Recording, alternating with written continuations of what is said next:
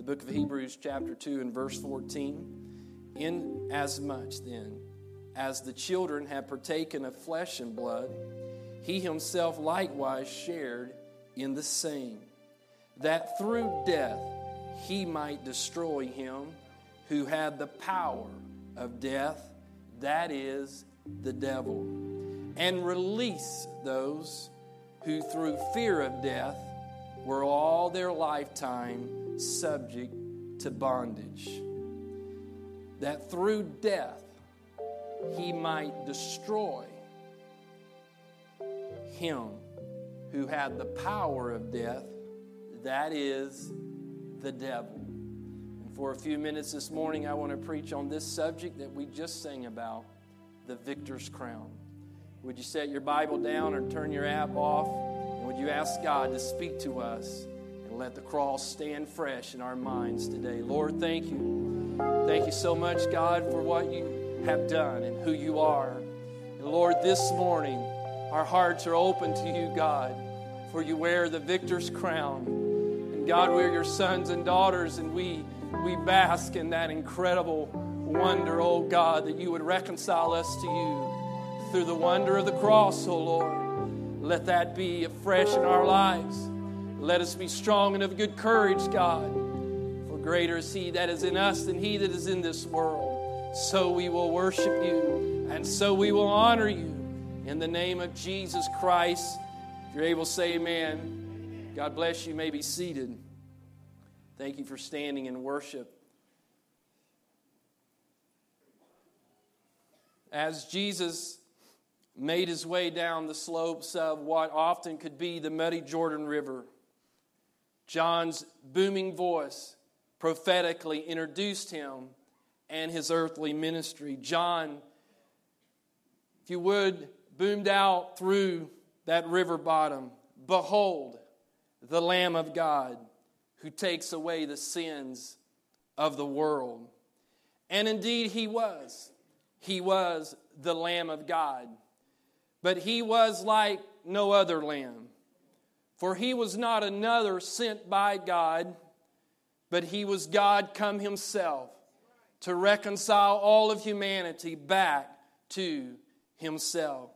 For Paul would tell the Corinthians that God was in Christ, reconciling the world to himself, not imputing their trespasses to them.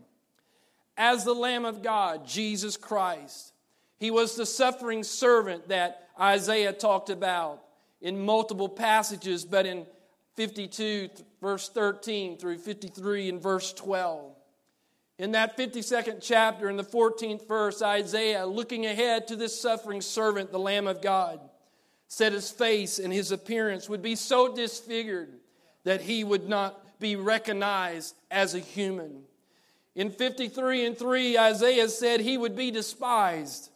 He would be rejected by humanity, and he would be acquainted with grief. This lamb, this suffering servant. In verse 4, he said that he would carry the weight of our weaknesses and our sorrows, that he would be smitten by God for the sins of the world. In 53 and 5, he was wounded for our transgressions, and he was bruised for our iniquities. And the chastisement of our peace was upon him, and by his stripes we are healed. In verse 6, God would lay on him all our iniquity. In verse 7, he was oppressed and he was afflicted, and he was led as a lamb to the slaughter. In verse 10, it would please God to crush him as an offering for our sins. In verse 12, because he poured out his soul unto death, he was numbered with the transgressors. He bore the sin of many, and he made intercession for the transgressors. So on that day, when John proclaimed him to be the Lamb of God, Jesus already knew full well what his mission was on this earth. He lived every day of his earthly ministry in the looming dark shadow of that approaching cross. For we see it throughout his ministry, and even there in that final week. For at the Last Supper, he revealed even more clearly to his disciples what was about to happen. When Luke 22:9, he took the bread and he gave thanks and he broke it and he gave it to them, saying, "This is my body, which is given for you. Do this in remembrance of me." And likewise, he took also the cup after supper, saying, "This cup is the new covenant in my blood, which is shed for you."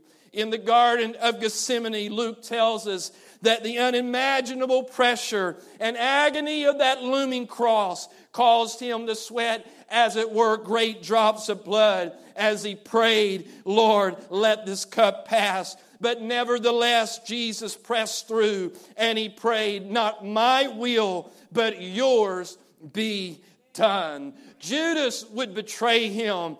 A kangaroo court would sentence him to death. And if that was not insulting enough, they would spit in his face. They would beat him with their fists. They would slap him with their hands, and they would mock him for who he was. He was hauled before Pilate to be executed by the Romans.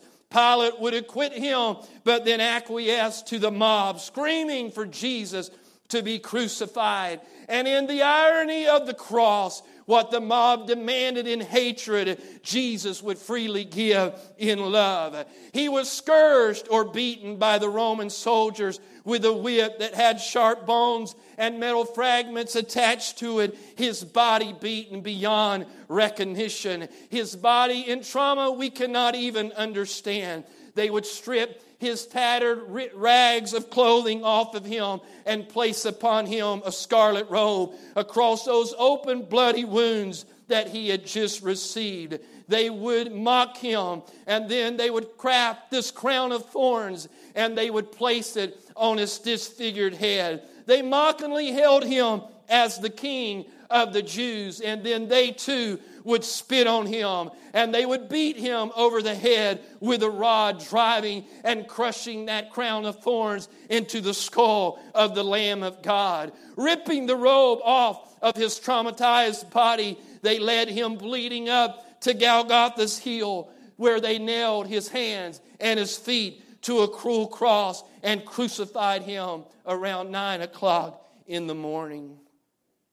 Sometime around noon, though, as they mocked and as they watched and as they waited, the cosmos suddenly blacked out the stage as darkness covered the land for 1 hour, and then 2 hours, and then 3 hours. There was a darkness that covered all the land. And sometime just before that 3 o'clock hour, 3 words pierced the spine-chilling atmosphere of darkness.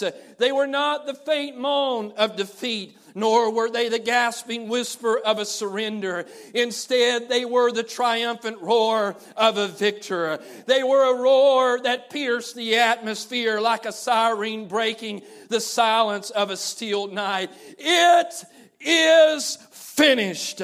Not the last gasp of surrender, but a cry of triumph. Not the agony of defeat, but the thrill of victory. 3 simple words. It is finished. And yet those words, those simple words succinctly captured the amazing paradox of the cross. Because Jesus was, in fact, the Lamb of God. That is clear. But he never was not the sovereign king. He was the lion and he was the lamb. He was the suffering servant who would take away the sins of the world. But he was also the conquering kingdom who had come to wage war. And he would forever defeat and he would forever disarm Satan and death forevermore. Oh, it is the wonder of the cross and God's infinite love for you and I. It was a brilliant plan to both save humanity from their sins and crush Satan in the skull, forever defeating him once and for all. It is finished. Satan and his demons somehow should have seen it coming. The scriptures are very clear. Yet somehow Satan, this one who claims to be so smart, his minions which claim and have torn down many a champion, somehow they miss the memo. The scriptures are clear, but Satan arrogantly or maybe ignorantly failed to pay attention. God had in the very beginning told him and warned him in Genesis 3:15, I will put enmity between you and the woman, and between your seed and her seed. He shall bruise your head, and you shall bruise his heel. Isaiah had prophesied at the very beginning of the suffering servant song that we just read. He started that song by saying, behold, my servant shall deal prudently. He shall be exalted and extolled and be very high. But somehow Satan missed the memo. Paul affirms that Satan in hell's fatal misunderstanding and miscalculation of the cross would never have happened had they known. He told the Corinthians in 1 Corinthians 2:8, which none of the rulers of this age knew. For had they known, they would not have crucified the Lord of glory. And so it was the cross that was the greatest reversal of fate in history. For those who had manipulated its coming to pass, unwittingly executed their own doom and demise. And Satan's worst would now accomplish God's best. For the cross was both the climatic culmination of God's plan of redemption, and it was his calculated defeat of Satan and death. John, the beloved John, in his first epistle would write to the church and say, for this was the purpose of the Son of God manifested, that he might destroy the works of the devil. Oh, the power of the cross.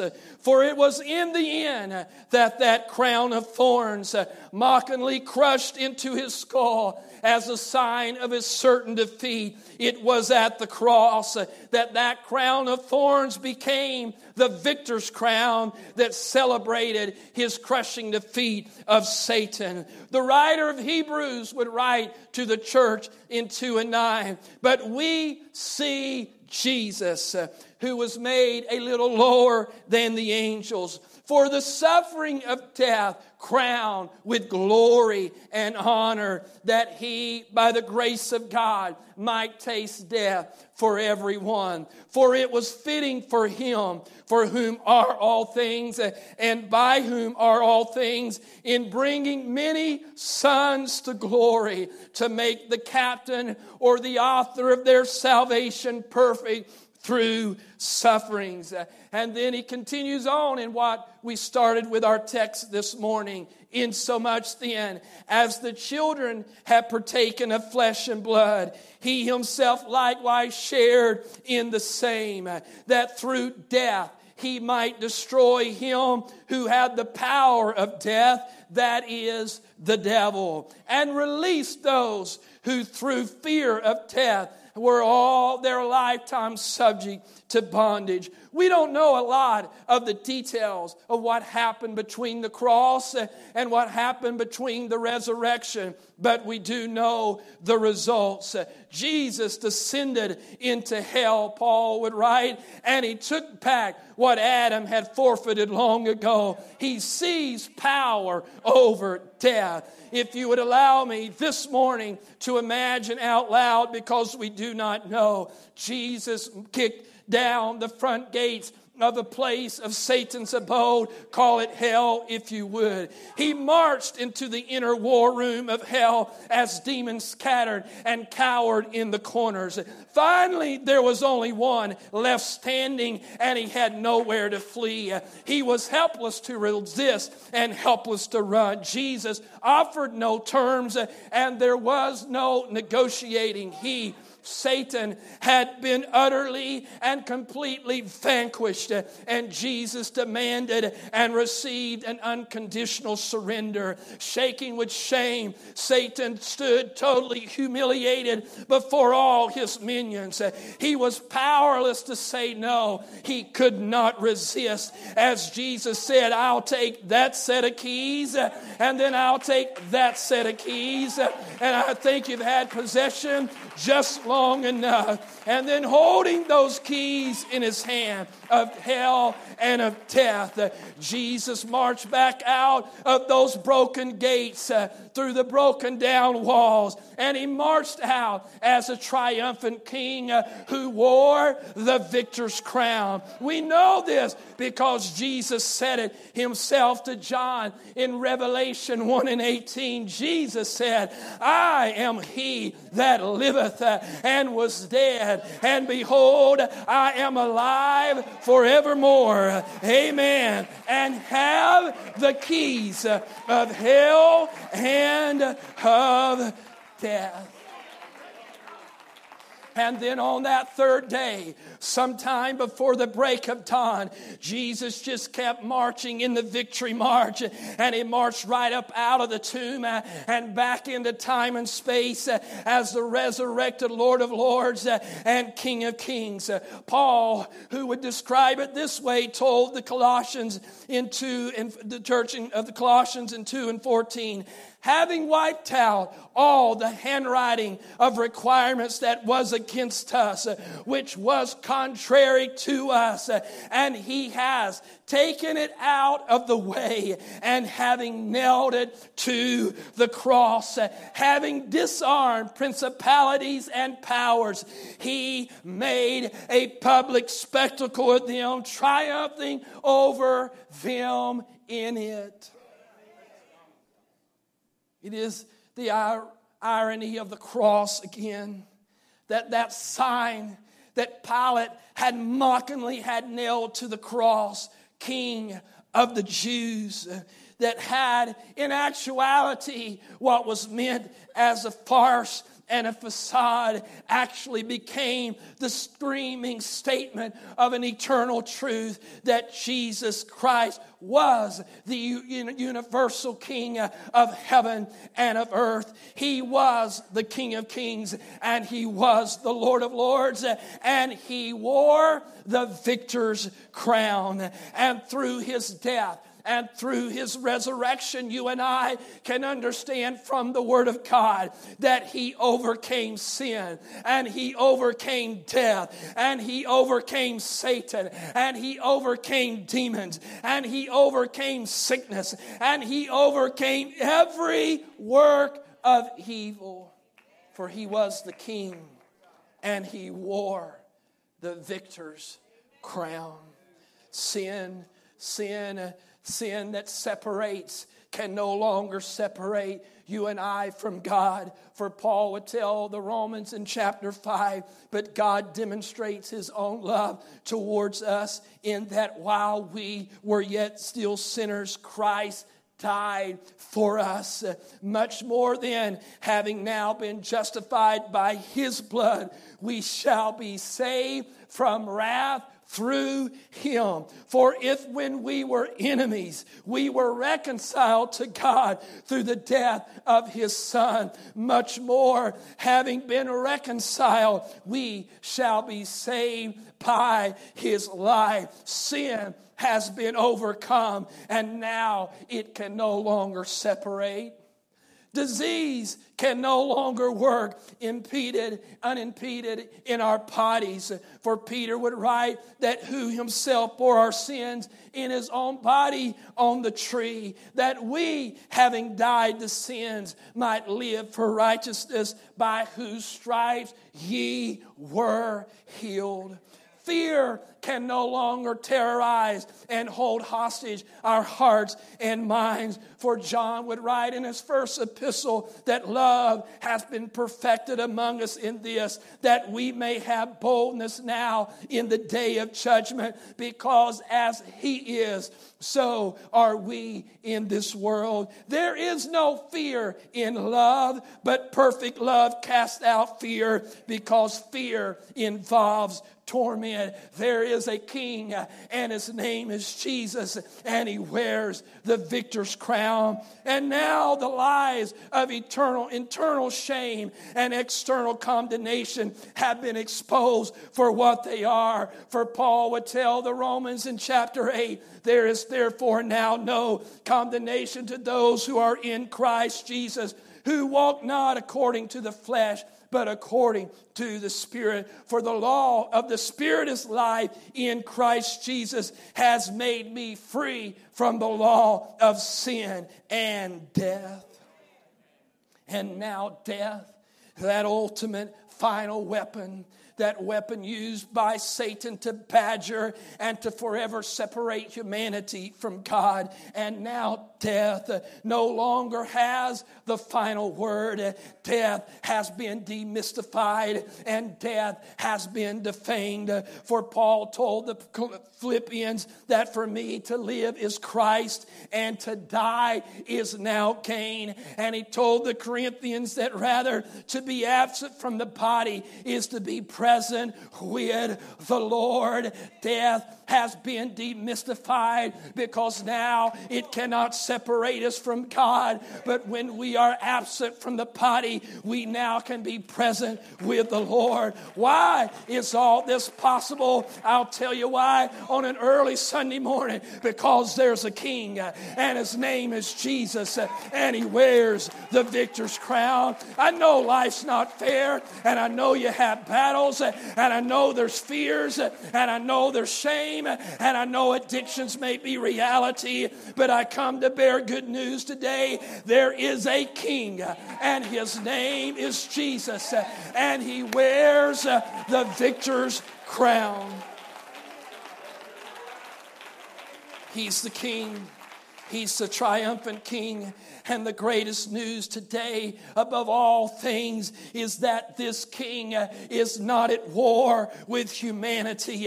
Though we were his enemies, he now offers us pardon and grace. And so I join in with the writer of Hebrews and tell us all, let us therefore come boldly to the throne of grace, that we may obtain mercy and find grace to help in our time of need. Now, Jesus, he does not merely offer us to come and be servants in his kingdom. He does not merely offer us to become and be citizens in his eternal kingdom, but through the power of the cross and his eternal abiding Spirit, Jesus, the King who wears the victor's crown, wants to adopt us as his sons and his daughters. Now we who were paupers and peasants of sin can become princes and princesses of the Almighty King of righteousness. We who had no hope now can live in hope. For Paul would say that the Spirit himself bears witness with our spirit that we are the children of God. And if children, then heirs, and heirs of God, and joint heirs with Christ, if indeed we suffer with him, that we may be also glorified together. Because as sons and as daughters, you and I have been granted the authority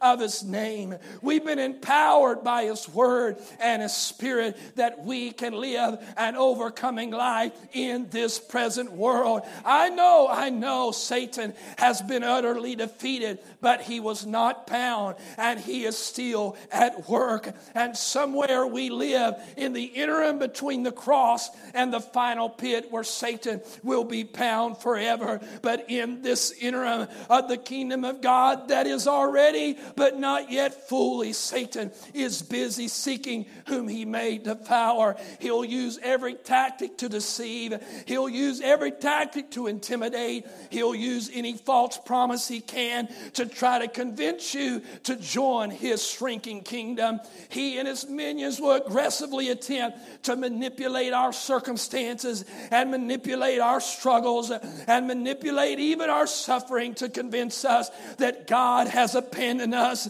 and to undermine our hope in Christ. But the devil is a liar, and he's peddling a false story, because there is a king and his name is Jesus, and he wears the victor's crown. It's a lie that he's abandoned you.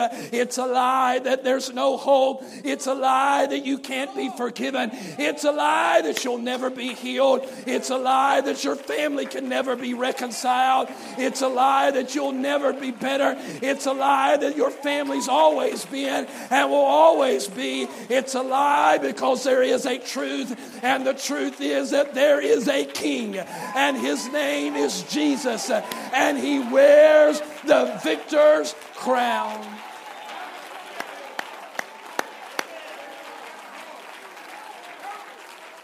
He is the king, and he promises sustaining and ultimate victory for those who choose to join him. For Paul said, "Now thanks be to God," to the Corinthians, "who always leads us in triumph in Christ, and through us diffuses the fragrance of his knowledge in every place." Every place we place our foot, it belongs to God, and we can triumph there, and we can be courageous there, and we there in our triumph are a living witness that says there is a king, and his name is Jesus, and he wears the victor's crown. Paul would tell the Romans even more, "And we know that all things work together for good to those who love God, to those who are called according to his purpose." What then, in 31, shall we say to these things? If God is for us, who can be against us? We like to say it, we like to sing it, but I wish today you'd pause and think about what that really means. There is a king, and his name is Jesus, and he wears the victor's crown. And if the king be for you, then who can be against you? If the victor is on your side, then who can really be against you?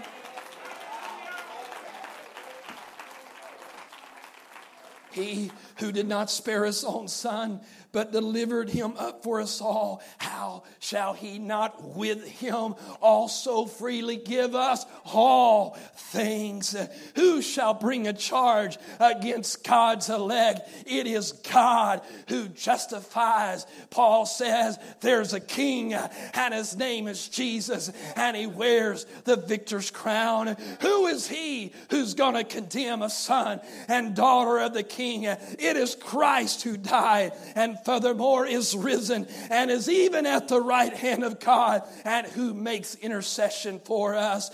Who shall separate us from the love of Christ? Shall tribulation or distress or persecution or famine or nakedness or peril or sword? As it is written, for your sake we are killed all day long. We are accounted as sheep for the slaughter. Yet in all these things we are more than conquerors through him who loved us.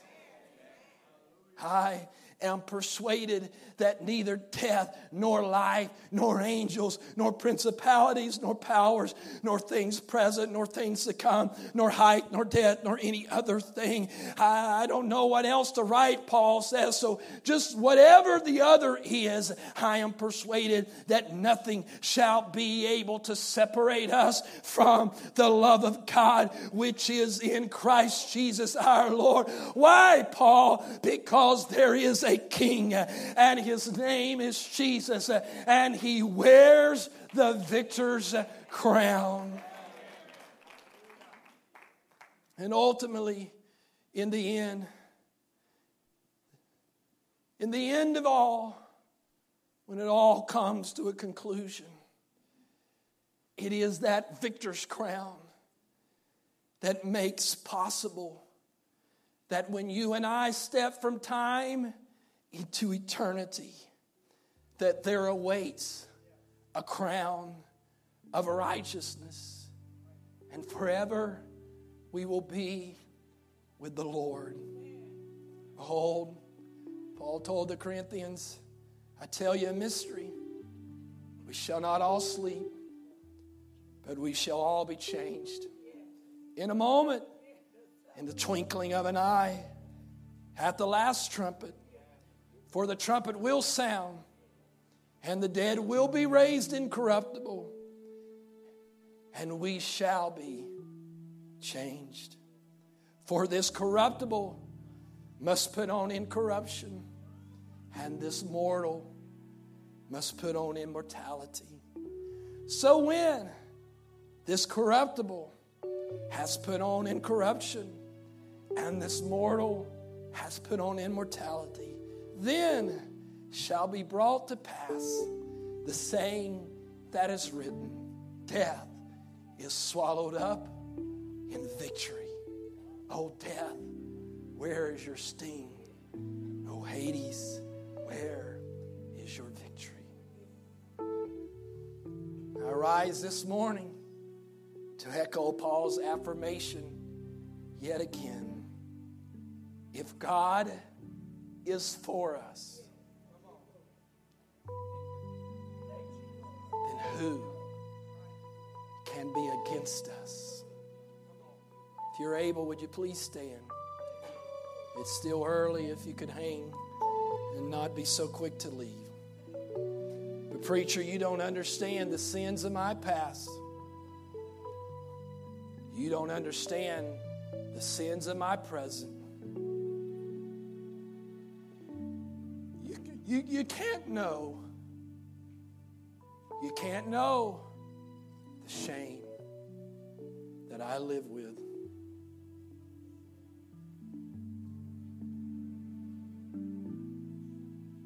David, you haven't seen that doctor's report. It doesn't have your name on it. You're right. I may not know, and it may not have my name on it, but I know something that's a greater truth. There's a King, and his name is Jesus, and he wears the victor's crown.